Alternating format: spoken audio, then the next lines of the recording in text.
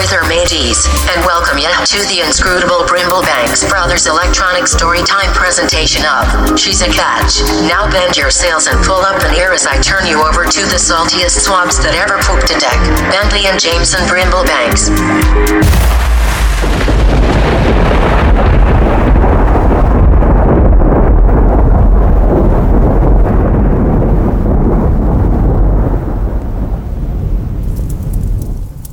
Lucinda, you're sulking.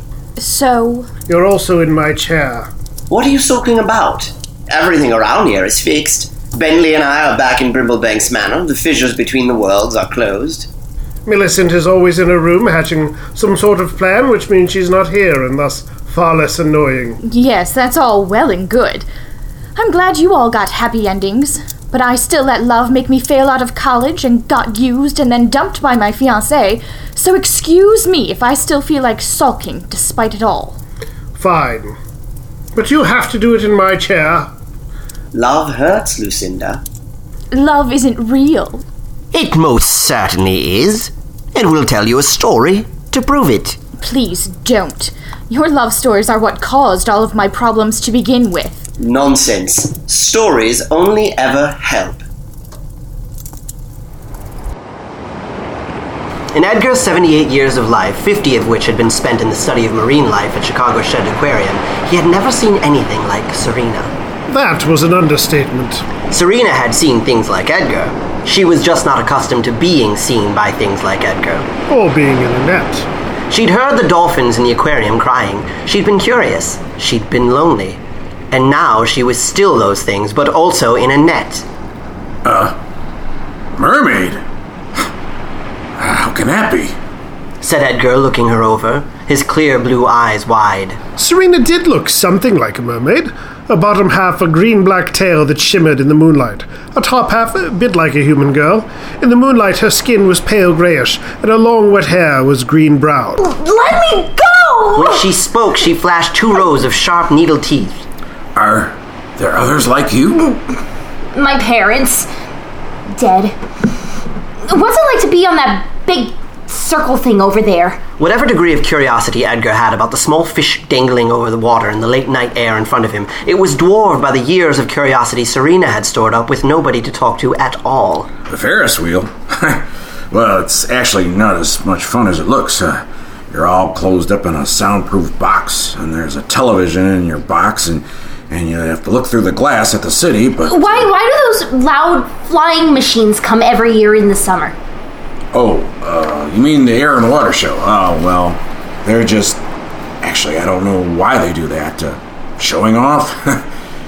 So how long have you been out here looking at Chicago? What's the point of kites? Why do people drink beer? I tried one once and it was gross.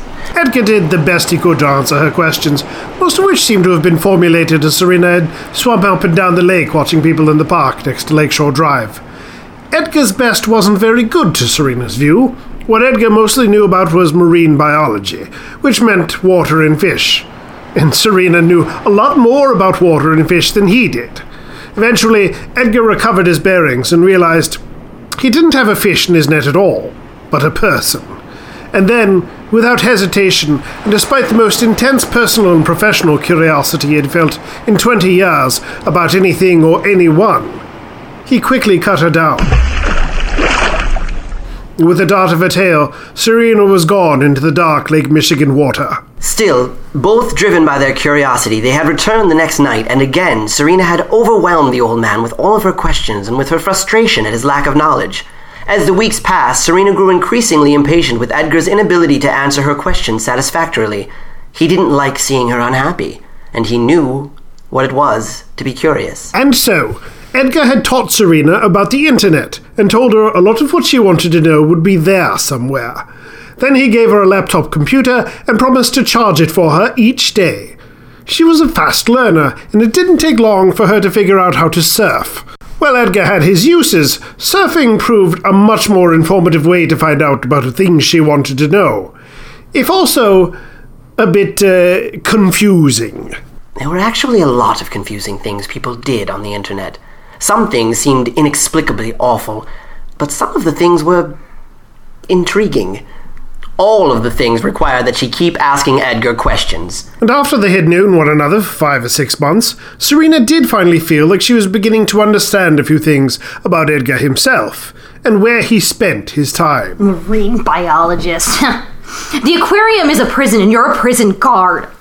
I suppose you're right. Then why do you act like you're trying to help? I can hear the dolphins crying from here.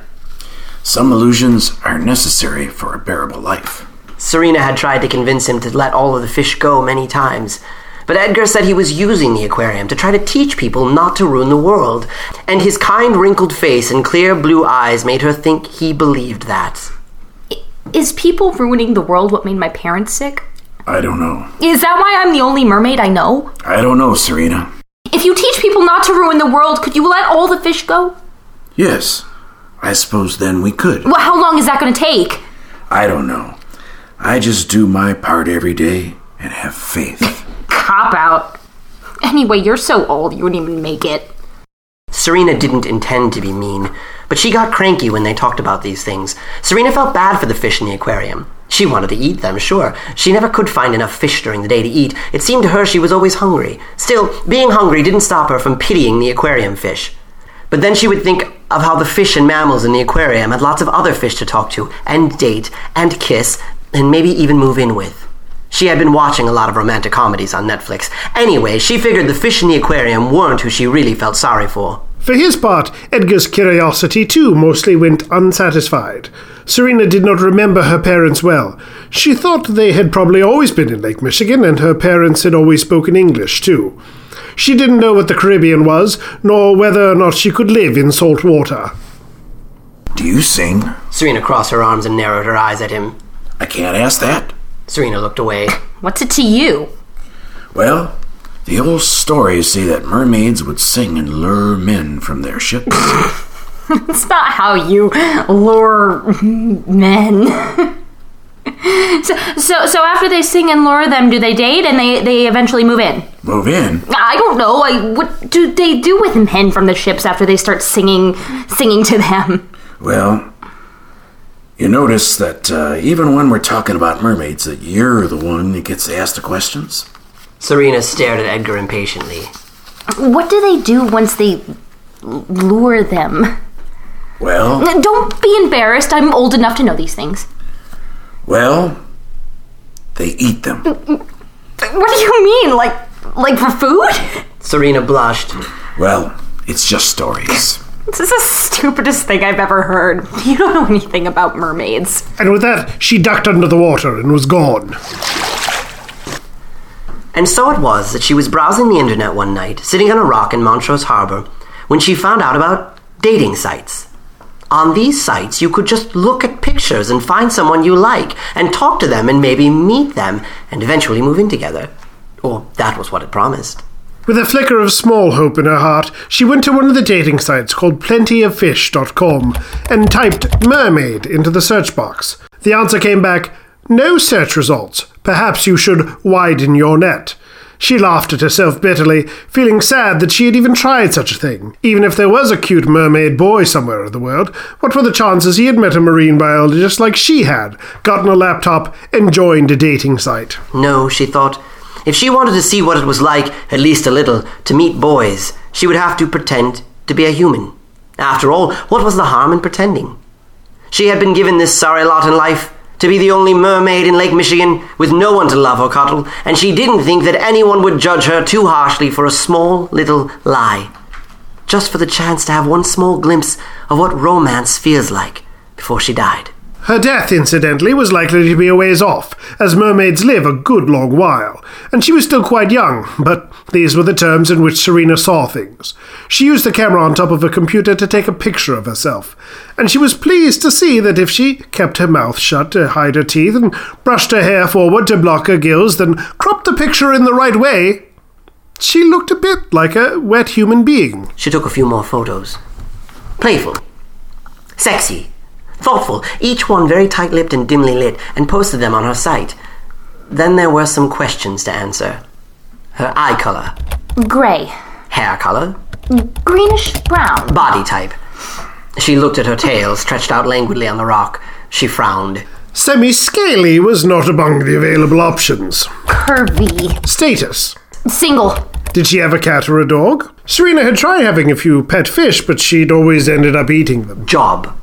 She considered writing down actress or professor or airline pilot. After all, this was all pretend. But then she decided there was only one human job she knew something about, and could talk about if she needed to. Marine biologist. Then she came to the part where she needed to write a description of who she was and what she was looking for. It is very hard to talk about yourself. She wrote. When you're not used to doing it. Then she frowned. Probably everyone thought that. She wanted to stand out. She deleted it. She furrowed her brow and started again. I am a... What words to use? Fun? Intelligent? Brave? I am a fun, intelligent, brave girl. She deleted it. I am an intelligent, brave, fun woman. That was better. In my spare time, I like to fish. Then she added... And swim. Then she thought that might sound suspicious on its own. Someone might think, why does this woman spend all of her time in the water? So she added... I ride horses.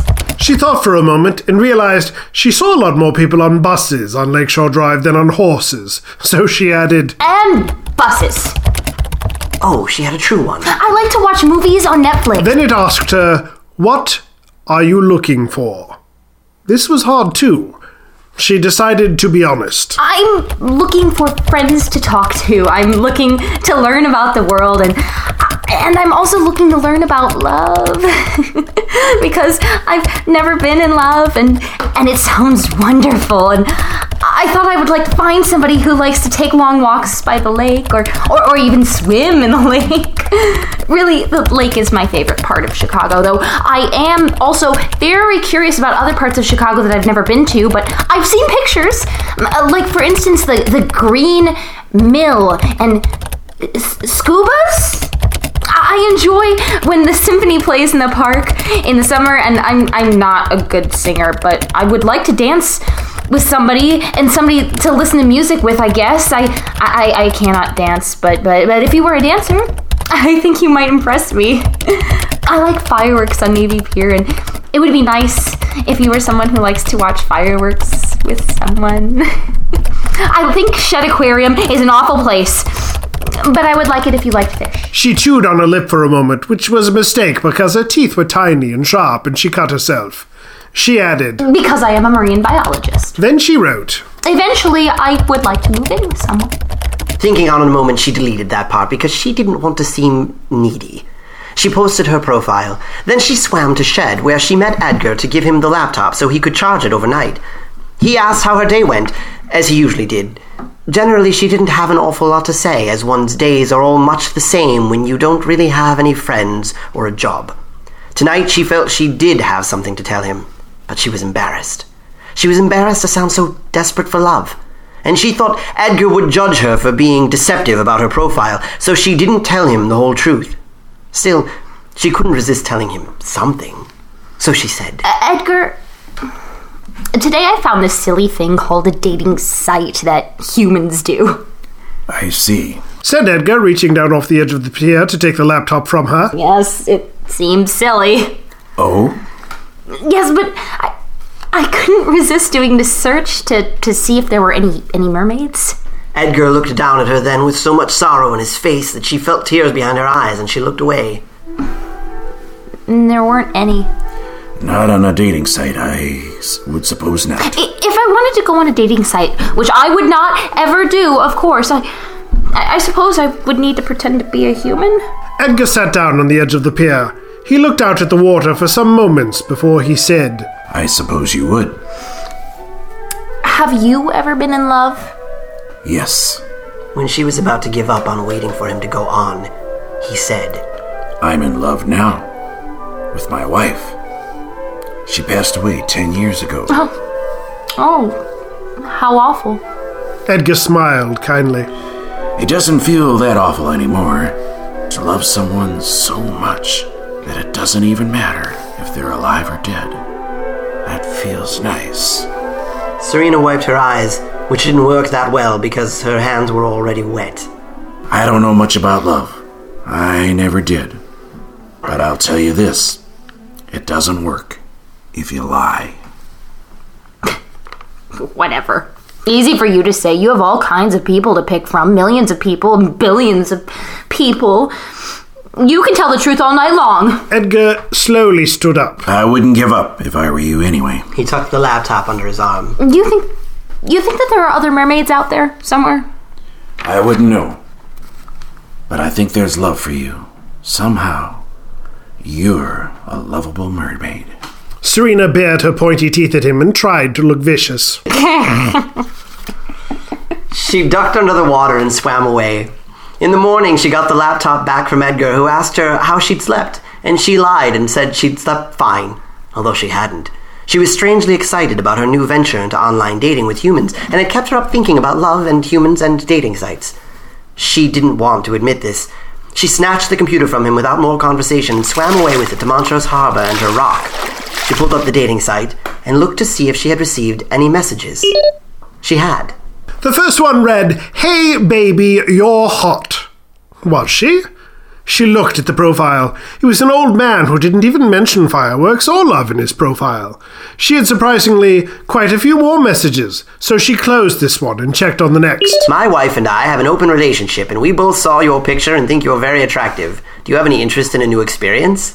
She didn't even know what this one meant. She didn't bother to look at the profile. She closed the message and clicked on the next one. "Wanna chat? 555-2354. She frowned. She checked the profile. The guy was not wearing a shirt, and he should have been. And she did not have a phone. She sighed. Most of the rest of the messages were variations of the same. Then she opened the last message. Hi. I've never been in love either. Why do you like riding buses? And are you really a marine biologist? You just look kind of young to be a marine biologist. Rick. She wrote back quickly. Hi. Yes, I am a marine biologist. Why would I say I'm a marine biologist if I am not one? Ask me any marine biology question and you will see. I like riding buses because it is nice to travel someplace with someone else, like in a school. There are many good reasons to be in a school. For instance, it is safer and there are people to talk to and you do not have to work as hard to decide where to go. I do not often get to do this kind of traveling as a marine biology. It requires a lot of alone time. On reflection, she realized she had not read his profile, so she did. She frowned. He had nice curly dark hair and a kind broad face. He was smiling and had white flat human teeth. Generally, she thought human teeth were ugly. His looked nice. He was a musician. That made her a bit excited. He wrote music. And his profile said that his favorite place to go in the city was the lake, that it helped inspire him to write his music. He said he was looking for new friends and creative partners and for someone to have a picnic with. She had never had a picnic. She wanted to add more to her letter. She wrote, I've never had a picnic. She got worried that maybe all humans had had a picnic. She changed it. I have not had a picnic in a long time. What kind of music do you write? She clicked send. She ducked her head under the water and came back up. When she did, there was a new message waiting for her. It's hard to describe music. Here's a link to a song I wrote on YouTube. What's your name? She clicked on the link.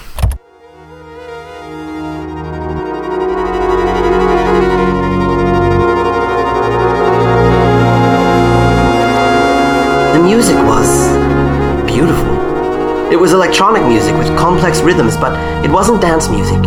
It also sounded like there were violins, like the one she heard in the symphony in the park. It sounded like a love song. Tears came to her eyes. She closed her computer. Then she opened it again right away. She wrote, My name is Serena. Then she closed her computer, stuffed it in its hiding place in the rock crevice, and dove deep into the lake. She swam for hours. In the evening, she came back to her rock in Montrose Harbor. She opened her computer. He had not written another message. This made her angry. She quickly wrote him a new note. You're rude not to finish a conversation. She was going to press send, but then she added, I like your music. Are those violins? She was closing her computer when it beeped. She had a new message. I guess I just didn't know what else to say. Sometimes I get awkward. You didn't ask me a question, I didn't know what else to ask you. I wish I could play the real violin. They're synthetic violins. If I had the money, though, I could pay real violinists to play that part of the music. How did the song make you feel? Serena is a pretty name. She wrote back quickly without thinking. Rick is kind of a normal, boring name. But your music isn't normal or boring. If I could play the violin, I would play that song for you for free. I will try to ask you questions from now on. What made you write that song? She waited impatiently. Her computer beeped again. In a way, I'm happy that the song made you feel lonely. I wrote it when my grandmother died, and I loved her very much. You say that you don't sing or dance, but maybe you could because you know music better than you think. What an empty compliment, she thought. Flattery. She was terrible at music, but she wrote. I never knew my grandmother. But I was sad when my parents died, so maybe that is why I understood your song, Rick. It's sad to love someone and then be left alone. My friend Edgar says that it's nice, though, to realize that when you're in love with someone, you always love them, even if they're dead. And no, I am not good at music. I'm a very bad singer, even though I think I'm supposed to be a good singer because of who I am. I don't even know how to explain that. I can't even think of what else to ask you. Serena. He wrote back quickly. Yes, that's how I love my grandmother. Your friend is right, I think. I'm sorry to hear about your parents. Who told you can't sing? I give voice lessons sometimes, and I think most people can sing. Especially someone like you who really wants to. He was making her angry again. What makes you think I want to sing?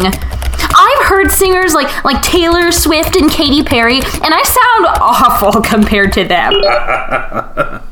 Katy Perry and Taylor Swift aren't good singers to me.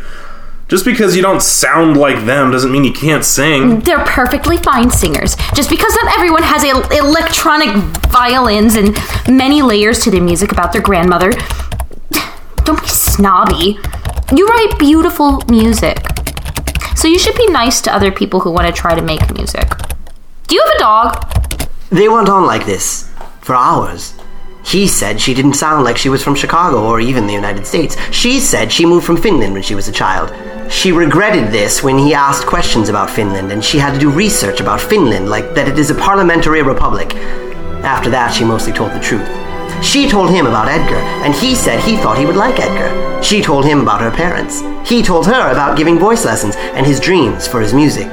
She told him that she had a dream of finding someone like her in the world, of finding out she was not the only one, and of having a community. He asked. Wait, you don't want to be the only... what? And... you want to form a community of what? She said a community of marine biologists. But after she hit send, she realized that was a terrible answer. She was trying to think of something better to say when her computer suddenly turned off. Her battery had run out. She looked around and realized the sun was coming up. They had talked. All night.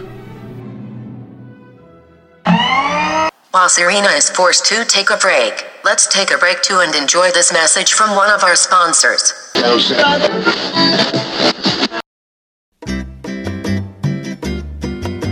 Mermaids, does this happen to you? I look great in my clamshell bra, but, it's so itchy. Plus, yep, there's still a clam in one. Sick of clams getting a free grab at your cans? Well, thanks to humans constantly dumping garbage in the ocean, your chest jellyfish don't have to be in seashell holders anymore. That's right. Come on down to Garbage Chest, where we've got newer, more comfortable bras made out of all kinds of human trash. Like... milk jugs for your jugs. Cans for your cans. Lampshades for your headlights.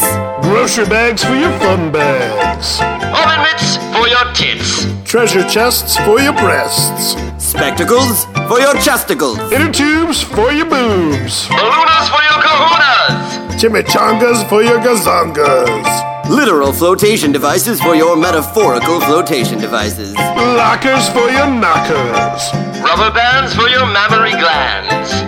Wait, why are we wearing these things at all? We should just cast off the oppression of the patriarchy and let our nautical knockers free to shimmy where the current cares to shake them. No! Shamu finds your shameful body too distracting. He couldn't concentrate on his flips. Cover up your shame! Cover up your shame with Garbage Chest.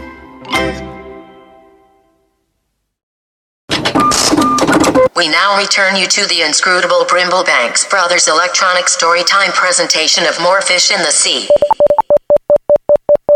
It ran out of batteries. She said, handing the laptop back to Edgar. You didn't bring it last night. I looked for you. I was busy. Can you charge it for me while you're at the aquarium and give it back to me when you leave? Planning on staying up all night again, eh? Not planning on it, no. But how would I know when it will happen again? I'll meet you here at 6. I'll plug it in the office. Serena went fishing. Then she went swimming north up the coast of the lake. She saw the students at Loyola. From a safe distance, she watched them holding hands or lying on the grass together or having picnics. The sun and the water was particularly beautiful today. She felt happy, hopeful. She didn't really know about what. She was waiting for Edgar at 6 when he came walking out to her. Not usually good for us to meet in the daylight. He said, handing her the laptop. I know. Serena, I won't advise you to be careful with your heart, because that never got anyone anywhere. But I should remind you that most humans are not like me, and won't know what to do with the fact that mermaids are real, and they may not be kind to you. I already know that. But thank you. I'll keep it in mind if I happen to talk to any humans. She swam as quickly as she could to Montrose Harbor, climbed onto her rock, and opened her laptop. There were messages from last night. Like, hello, and then one from that afternoon. Serena, you didn't say goodbye last night. My computer ran out of batteries. He was there, and he wrote her back right away. Oh, I see. I was worried I offended you, asking about marine biologists again. It just seems strange the way you talk about marine biology, but I do believe you. I was having fun talking to you. I was having fun talking to you, too. He sent her a link to another song. She liked it as much as the first one. They didn't talk all night this time, and she said goodnight before the battery ran out. Then she swam on her back in slow circles and looked at the moon.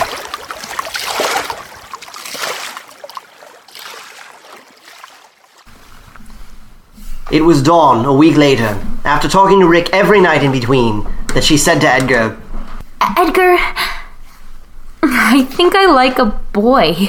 Yes, I thought maybe you did. Serena was shocked. She smiled at him, all pointy-teethed. How did you know, Edgar? Oh, the signs are all traditional. You're worried about me. Yes, but I'm also happy for you. He's a musician. He writes beautiful music and he's lonely, like me. But I don't know why. Because he's surrounded by people and probably be beautiful human women, and he is very, very, very cute for a human, Edgar. But he is still so lonely. Well, maybe not as lonely now.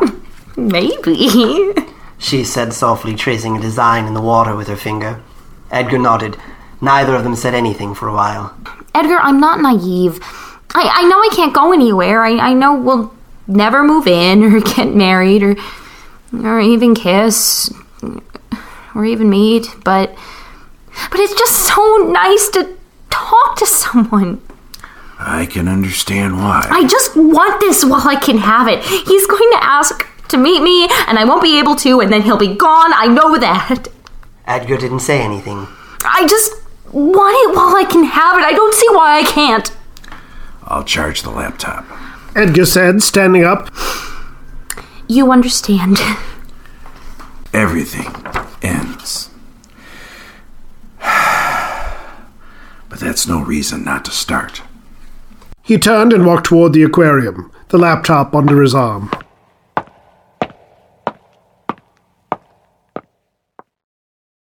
Months went by and autumn was coming. Serena could not help but think of winter. Caribbean mermaids must live the same all year round, she thought, but Lake Michigan mermaids, or the Lake Michigan mermaid, had to live differently. In the winter, she was not part of the city of Chicago in the same way. In the cold, fewer people came to the park, and Navy Pier was almost empty. And in the coldest weeks, there was ice near the shore, so she would have to stay farther out and stay deep in the water. There would be some weeks when it would not be possible to come to Shed Aquarium and see Edgar, when she would not be able to get her laptop. But that was still months off, and something else concerned her more. She and Rick had talked almost every night for months.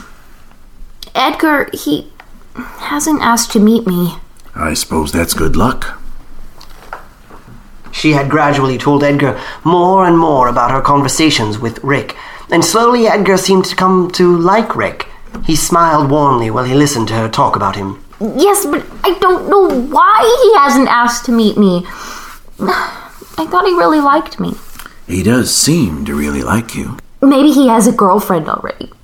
Maybe she lives with him. Maybe he doesn't want to tell her about his little tramp by the lake. I don't know where you find these words. I read a lot, Edgar. Well, you're not a little tramp. Isn't it stupid that I wish he'd asked to meet me? Because when he meets me, I'll have to say no, and then I'll lose him, and I'll be alone again. So why do I want to ask? Serena, if he asks to meet you, are you sure that you want to say... Edgar stopped and rubbed his face. He had not shaven that morning. He looked at her and blinked his watery eyes. Are you sure you want to say no? Edgar lay down on his stomach then. It took him a while to get down there, and he let his hand dangle over the edge of the embankment, a foot away from her head. And he just left it there. And eventually she grasped it and held it. I can't, Edgar. I can't lose him. I can't be alone again. I don't think I can say no. Edgar said nothing. Edgar, she said, the rising sun refracting through her tears so the world was a burst of light. Edgar, some things are worth risking everything for. She looked up at him, and for the first time she saw there were tears in his own eyes. Some things are worth risking everything for. Serena swam where there was dim lighting, and she set up her computer, and she connected to a video chat. She kept her hair over her gills and tried to remember to keep her mouth shut. And then she saw him. He was very much cuter when he was moving instead of a still picture. He had a beautiful face and sadness in his bright eyes, and his voice made her feel like all of Lake Michigan was small and warm and safe. He laughed. He tried to stop laughing. He laughed again. He covered his face and then looked at her, and his eyes twinkled. Their conversation got very awkward. Serena felt warm inside. She didn't know what to say. And then he said, "Sing for me." No. She said, hiding her face. I can't. She couldn't, for two reasons. He'd see her teeth, and she was an awful singer. Please. I know it's important to you. I know you want to sing. And I don't believe that you're as bad as you say. Sing anything. I've shared so much of my music with you, and it's not fair that you just won't sing me one song. That was true, thought Serena. He had a point. He'd loved everything about her that she'd shown him so far, or at least accepted it. And she owed him for all the lovely music he'd given her. Okay, but not in front of the camera. She moved slightly so that she could not be seen. She sang a Katy Perry song, Firework, because she liked fireworks. And then she stopped after a verse and sang a lullaby her father used to sing to her. It was about waves and safety and family and home and community. She finished and she noticed she was smiling. She moved slightly so that she could not be seen. She sang a Katy Perry song, Firework, because she liked fireworks. And then she stopped after a verse and sang a lullaby her father used to sing to her. It was about waves and safety and family and home and community. She finished and she noticed she was smiling. She shut her mouth. She moved back to the camera to see Rick. He was not smiling. Serena, He shook his head and opened his mouth to speak again, then closed it. shook his head harder. I have to go. The screen went black.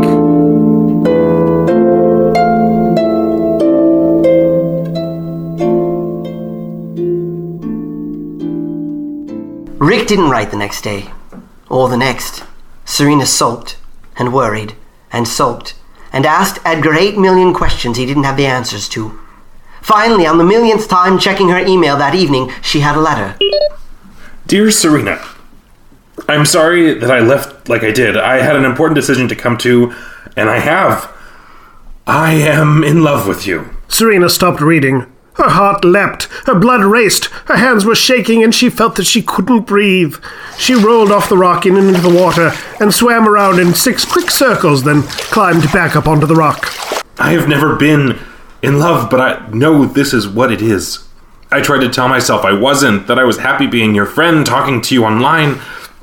I almost convinced myself, and then I heard you sing, and I can't. Serena, I have to tell you the truth. I'm very sorry, more sorry than I've ever been about anything that I've misled you. I didn't really mean to. I've never explained why I haven't asked to meet you. I've wondered if you even cared, if you felt the way about me that I feel about you, if you even wanted to see me, to touch me. Serena's face turned hot red and her body tingled. She didn't care about what he was saying, about misleading her somehow. She wanted to touch him. I've never let you see me below my waist because I'm paralyzed.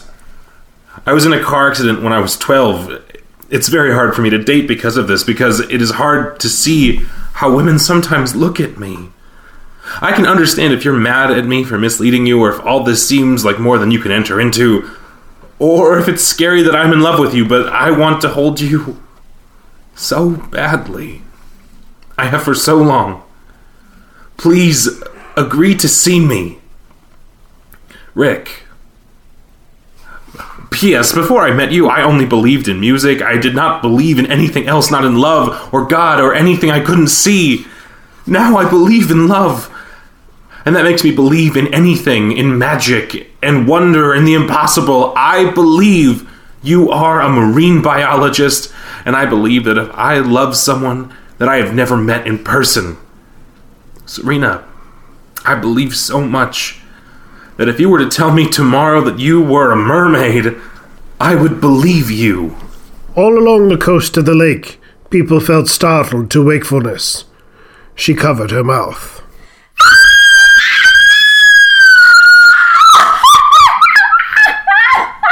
She laughed. Tears streamed down her face and she laughed. Her hands shaking. She reached for the keyboard. She tried to breathe deep. Maybe she should wait until she calmed down to write. No, she couldn't. I love you too. I am so happy right now. Please see me as soon as possible. I think we can. I do not know how much of what you wrote in your letter that you meant. I don't know if you were only joking. I do not know what you saw or what you thought about me. I do not know what you see in me or what you see of me. But I want to find out, and I want to hold you too. This is impossible. It is all very impossible, but maybe right now I can believe in the impossible too. Like you do. Please come to the lake. Come to Montrose Harbor. Come now. She hesitated. Her hands were still shaking. She took a deep breath. She stopped shaking. Was this too forward? Was it too much? Could she really meet him? Did he know? If he didn't know, what would he do when he found out? Could she really just tell him to come to Montrose Harbor, and then he would come and see her, and then what? Then what? She didn't care. She reached for the computer. She moved the little arrow to the send box, her finger hovering over the button. Just then, with a startling a seagull landed on her keyboard. Serena shrieked. She'd been in another world, far away from Chicago and Montrose Harbor and seagulls. She was mad to be interrupted in the middle of love, in the middle of the biggest decision of her life. She swatted at the seagull, only she hit the computer screen, and it tottered for a moment, and then slid. She reached for it, dove, but before she could really even understand what was happening, it was falling, and with hardly a splash it landed sideways in the water, and was gone from sight. She swam as fast as she had ever swum, holding the recovered laptop over the water, her tail pumping powerful current. Edgar would fix it. Or Edgar could get her a new one. He would understand. He would understand how important it was. He would know what to do. He would take care of her. She reached an aquarium before she realized that it was still early in the afternoon. Edgar would not be there for hours, and she would risk being seen if she hovered around the place. But she couldn't bear to leave, so she sunk down along the wall under the water, there in the dark, feeling the rebound from the waves against the cement, and waited. As dusk neared, she would swim up occasionally to look, but no Edgar. Then it was dusk, and no Edgar. And then it was night. She waited all night. At dawn, Edgar had still not come. The sun went higher in the sky. She had not eaten. She was weak, exhausted, frightened, in love, so hungry. What would Rick think? What would he think? He would think she did not love him. He would think he had frightened her away. He would think she cared about his legs. He would think she was gone. He would be alone. She covered her face. Where was Edgar? She had to eat. She swam down the coast and found a place to hide the broken laptop, then swam away to find fish. Many days passed. Edgar did not return. For the first few days, she only cared about Rick. She only cared that Edgar come and bring her a laptop so she could write to him.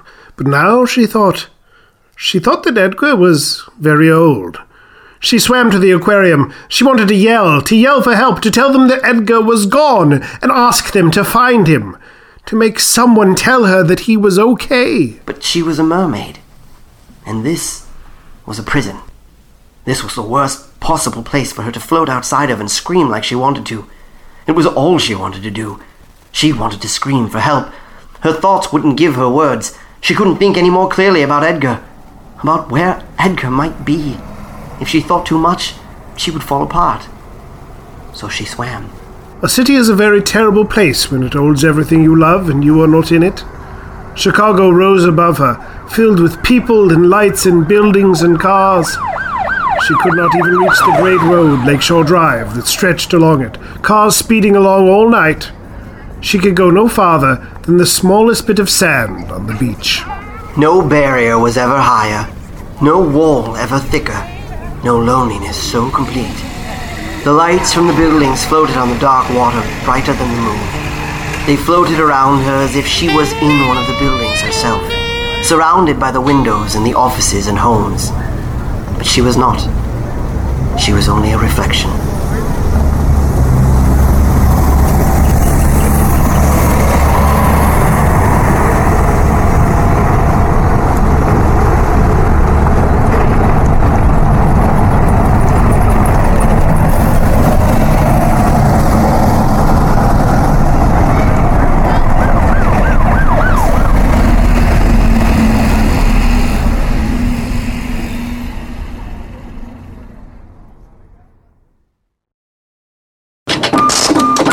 As Serena learns a sad lesson in loneliness, let's learn something completely useless from the Science Kids.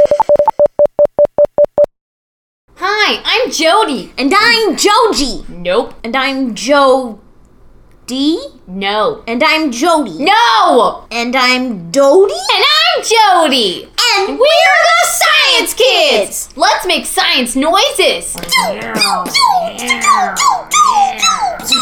That was awesome. And scientific. Time to reach into the magic mouse and pull out a topic for today's science. You do it. I even will do it. I'm not scared. What's it say? Let me wipe it off first. It says today's topic is quicksand. Awesome. Quicksand is the quickest sand you know. Quicksand is the coolest kid in school. Quicksand plays by its own rules. Quicksand smokes in the boys' room. I hope Quicksand asks me to the junior prom. You're too little to go to the junior prom. You're just a science kid. But someday, if I hope and pray, I will grow up to be a science lady.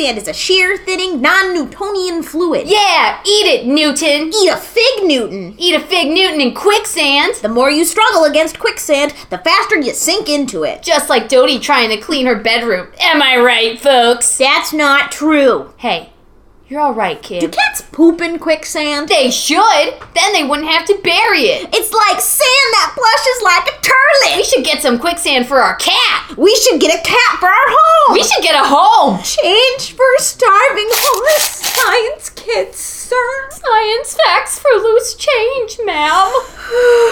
I'm so hungry I could eat some quicksand right now. Or would it eat you? Science.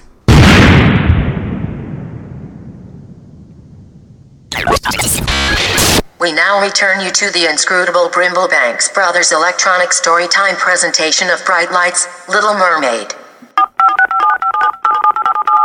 And what of Rick? What did he think when Serena did not answer his profession of love?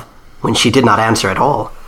His heart did not break all at once. That would have been easier. Instead, each morning brought the hope that he would have a letter from her waiting for him. And each day, there was nothing. She had disappeared. Just when he had told her everything. Catfish, said Terry, the lead singer of their band. What the heck is a catfish? Asked Rick, as the waitress put 2 plates of fish and chips down in front of them. when someone online pretends to be someone else so they can pretend to have love. Happens all the time. Really ugly people do it, or people in wheelchairs. No, dude, you're hot. Terry gave him a charming grin before stuffing his mouth with fries. If I was gay, I'd be all over you. You don't need to catfish anybody, trust me. But this person was just messing with you. Everything about her sounds fishy. No, I'm in love with her. You can't fall in love with something that isn't real. I don't think that's possible. Sure it is. When I was a kid, I spent like a year in love with Sailor Moon. Nice, said Rick, wishing he hadn't told Terry about Serena at all. Listen, said Terry, dipping a piece of cod into tartar sauce repeatedly. Love is just a chemical reaction in the brain where a certain person triggers dopamine like a dog salivating. I'm sure if her picture was hot enough, you would have had plenty of dopamine. But the things we talked about, I've never felt a connection like that with someone. Then why didn't she just meet you? Rick just stared.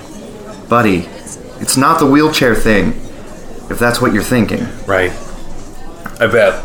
It's not. Look, just think of her like the one that got away, said Terry, reaching across the table and snatching a piece of cod off of Rick's plate. He held it up and looked at it, shrugged, and put it in his mouth. Everybody has one of those. You have a one that got away. I have like 6. Let it go, Rick. We'll get you a real girlfriend. You don't need a damn dating site, man. We're in a band. We have groupies. You have groupies. Trust me, you have groupies. Rick pushed his plate away and frowned. Then he thought of something and laughed. He raised an eyebrow at Terry. Sailor Moon, huh? No cartoon man is luckier than Tuxedo Mask. Rick tried to move on with his life. He worked on his music and rehearsed. Months went by. One night he even went on a date with a girl who liked his band. Terry had introduced him after a show. When he got home from the date, feeling grim and determined, he went to his computer. On the night of his one Skype conversation with Serena, his last conversation with Serena, he had been overwhelmed by the sound of her singing. He was a musician, a writer. He was always listening for sounds and styles that he could incorporate into his work. But this sound moved him beyond anything he had ever heard before. And by the time she had started singing that strange and beautiful folk song about the water, he had started recording her. He hadn't watched the video since then because he thought it would be too painful. At the time, he had thought that he would convince Serena to be a vocalist in his band and that they'd make beautiful music together. Artistic success would come together with love for both of them. It seemed silly and stupid now. And Terry was right. He needed to forget her. He opened the file and went to press delete, but he hesitated, and then pressed play. He would watch her, hear her, just one last time, and then say goodbye. But when he heard that voice, steeped in loneliness and longing. Grief welled up in him. He didn't want to go on a date with a stupid groupie. He wanted Serena. He loved Serena. He put his head down on his desk and he started to cry. It was too much. He reached for his mouse to delete the video, but when he looked at the screen, he stopped. Serena wasn't on the screen. She had stepped away before she had started singing, and the camera was instead pointed at a dark landscape. He had not been paying attention to what was behind her when they had been speaking, and once she had started singing, that was all that mattered. But now he looked. It was very dark, but it was the lake. What he thought had been static was the sound of the waves, and that outline was the horseshoe pier at Montrose Harbour. That light was the little tower at its end. She had been at Montrose Harbour. He knew it didn't make any sense that she would still be at the harbour now, today. It had been weeks ago. But he grabbed his backpack and rushed out the door. Serena spent her nights swimming. She kept things simple and swam up and down the coast, so she didn't need to think. One night she had stopped swimming for a moment to pull her hair back and catch her breath when she heard music drifting out from the shore. This was unusual only because it was so late at night, and with a sudden jolt to her heart and stomach, she realized the tune was familiar. It was one of Rick's songs. She turned and raced for the shore. Rick! She was at Montrose Harbour, and there, still some distance away, sitting on the cement pier in his wheelchair, was Rick. Should she not have yelled? How could she explain everything? But no, he had heard her. She could tell. He was looking. He was waving his arms. There was no help for it now. She swam to him. 20 feet from him, she stopped. She tread water there, trying to see him through the night, the look on his face. Serena? Yes. Are you out? I'm just out for a swim. Did you get my email, the one where I... Yes, and I wanted to tell you to come to see me, to come here. I told you to come here, but my laptop... I'm here. I'm here, Serena. Most nights. Almost every night for the last month. I can't help it. I didn't know what else to do. I knew you must like this place, and I come each night, just hoping. My friends say you didn't want to talk to me anymore. But... I do want to talk to you, she said, swimming closer. She stopped again. How could she go to him? How could she? What would he think when he really saw her? When he saw her gills, her teeth, her body? She felt lightheaded. Last night, I started bringing music. He put the laptop down on the cement pier next to him.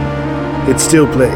It's really nice to hear your music again. You're so talented. Can you come any closer? Rick, I don't know. I think I shouldn't. I'm not tonight. She looked away from him. She had wanted this so badly, but what if he... And then there was a splash. Rick was in the water. He was treading with his arms and laughing. Then he sunk a little and gulped some water and coughed, and Serena was there. And then there was a splash. Rick was in the water. He was treading with his arms and laughing. Then he sunk in a little and gulped some water and coughed, and Serena was there. Her arms around him, holding him, her powerful tail holding them both above water, their faces close, his arms around her. His arms were strong. Rick. I couldn't wait anymore. Her hands were on the side of his face, in his hair. He reached to touch her hair and paused, his eyes wondering at the feel of her skin. Not like yours. No. He looked down into the moonlit water. You're beautiful. She smiled. She put her face against the side of his face to touch him, to hide herself. I want to see. He gently pushed her away to look at her. She smiled shyly and covered her mouth. He gently lowered her hand. He closed her mouth. But the way he was looking at her, like she was the most wondrous mystery, the sparkle in his eyes, she smiled, all teeth. He kissed her, softly, so softly. She melted. And then she caught on fire. She clutched him. She pulled him close, pushed herself closer to him. She ran her hands through his hair and down his back. She kissed him harder. It felt so good to do. I thought I lost you forever. She kissed him harder, still harder. Ow! He pulled back from her. She kept her arms wrapped around him. I'm sorry. There was blood on his lip. It's okay. It's okay. My Rick. These stupid teeth. I do that to myself sometimes too. She touched her own mouth. It had his blood on it. She licked it off her hand. Then she pulled him to her again, kissed him even harder. His music still played from the pier. They rose together in the water on the power of her tail. She gripped him even tighter. She was lost in him, one with him. His body was her body. So much that she forgot to swim, forgot to hold them up, then slowly slipped into the water. The lake closed gently over them like soft moonlight and chocolate. She held him to her, against the darkness, against the cold, his heat, his blood. She kissed, she clawed, tasted, as lower they fell, away from the moon, away from the night, away from the world.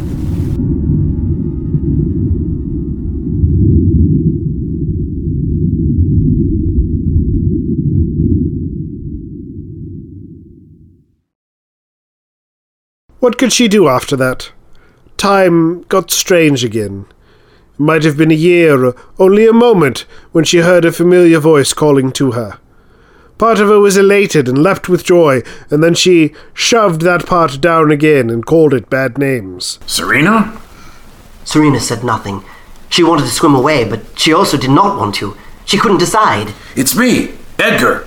Serena looked around. She was outside the aquarium. How long had she been there? The air was cool. It was early evening. Edgar was not wearing his usual aquarium jumpsuit, but instead a cardigan and slacks. He looked smaller, grayer. You're okay. As okay as anyone is at 79. I'm sorry, I had a small stroke. I was in the hospital. I wanted to get a message to you, but how could I tell a nurse? Someone needs to go to Lake Michigan and find my friend the mermaid. I couldn't say that if I wanted them to let me go home. But now, they've let me go home. Serena nodded from where she was and tried to smile. Why are you so far out there? Tell me everything that's happened. Come on, come here. I'd better not. She started to drift slowly away from the edge of the pier. Don't be silly. How can we talk with you so far away? Edgar. What's happened with you? What's happened with your boy? Are you still talking with him? Did you meet? Serena sighed. There was no help for it. She reversed direction and swam closer to the land. She needed to face Edgar. Edgar. She came up to the edge of the pier. He knelt down and searched her face, understanding now that something was very wrong. Dear Serena, what happened? Rick is gone. Oh, well, I'm sorry to hear that. You seem to really like one another. But these things happen. No! I ate him! Edgar fell silent. The waves lapped against the concrete. Edgar put his hand to his face. There was more silence. He was looking out at the water. He didn't say anything. Then he sat down on the side of the dock slowly and looked down at the water, nodding. Shut up! The bird flew off. I didn't know what I was doing. She finally went on without looking at Edgar and feeling ashamed that she was not even more ashamed. It felt so good to have him in my arms. By the time I understood what I had done, what I was doing, it was too late. I don't even know if I could have stopped anyway. It just happened. I don't care. I don't care what you think. Still, Edgar said nothing. It felt wonderful, Edgar. I had never known what it was to feel satisfied. Even while I cried, and I cried for weeks. It still felt good. Still, he did not speak. Fine. Don't say anything. You know what, Edgar? I'm sad, and I'm lonely, and I feel like an awful little creature, but also, I am so angry, Edgar. I am forget the way the world is. Her little pointed teeth ground against one another, her jaw tight. And human beings, because all the mermaids are gone, and it's your fault. Why are you like this? Why do you have to take so much? So much. All gone. And I'm all alone, and I have no one to love. And so I had to love. Neither of them spoke for some time, but neither of them left. Then finally Edgar coughed a little, and his voice cracked as he said, I guess the story's about mermaids doing that. Must be true. I know. So what? You were just doing what your instinct. I know. Stop. How can you possibly tell me what I did was okay? How can you sit there and even talk to me? Edgar was silent for some time. Serena cried hard. People will hear. Look. Orcas eat seals. Orcas and seals are both beautiful. My cat loves me. But if I was suddenly the size of a mouse, well... Don't, Edgar. It's not like that. I'm not a cat. What I did is broken, and it's wrong, and it's twisted. Maybe. But you were just trying to be happy. You didn't make it this way. Serena cried harder, and then Edgar slowly laid down on his stomach and lowered his hand to her. No! I'll bite it off. Serena glared at him. They made me retire from the aquarium. They've been talking about putting me in a nursing home. Oh, I'm sorry. I know you don't want to do any of those crossword puzzles. I do hate crossword puzzles. In comparison, being eaten by a friend doesn't seem like a bad way to go. She wiped her nose and then took his hand. She held it to her cheek. Oh, I don't want to eat you. Not yet. Okay. The night was warm, and in a short time, holding hands, they had both fallen asleep.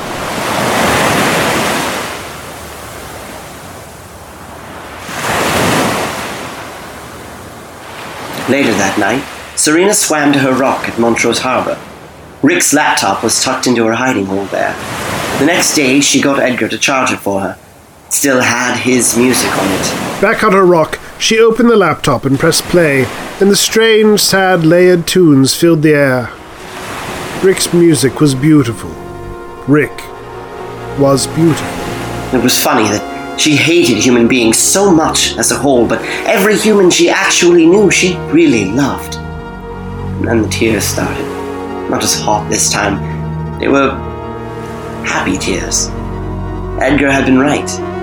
Even when someone was gone, it almost didn't matter, because she still loved Rick. So, she had that. And she still had Edgar. And her laptop. So, things weren't completely awful. Only she was really hungry. Her stomach grumbled. In the days that followed, eating fish seemed to satisfy her less and less. Eventually, she resigned herself to the facts. Then, she embraced them. She began to think of the facts as almost a statement of purpose. Her and Edgar were not so different. Edgar spent his life trying to stop the humans from wrecking the world. He did this by putting living things in prisons. Edgar called it teaching. Serena had a more direct approach to protecting the world from people. She ate them, and she called it love. Yes, she thought, Edgar educating people required some loss and some pain to the fish and mammals involved, but the end goal was a good one. And Serena's necessary sustenance caused some small amount of pain and loss to her and others, but in the end, the goal was a good one too. Edgar didn't make a big difference in the world by having an aquarium, but he was doing his small part. And Serena probably couldn't eat enough people to make a big difference to the global ecosystem either. But she, too, could do her small part. She opened the web browser on Rick's computer and went to her dating profile. Rick had loved her singing. That made her really happy. Maybe eventually, she hoped, her singing voice would get good enough with practice, and then she could lure people the old-fashioned way, the way her ancestors had. But for now, she didn't see the problem with relying a bit on human technology. She smiled her pointy-toothed smile when she saw that her dating profile had gotten quite a few more messages from quite a few more boys. And at first glance, some of them looked pretty cute. And delicious.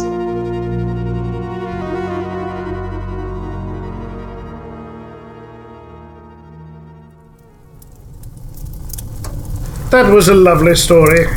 Yes, I know I believe in love again. I hate you both. Well, we love you.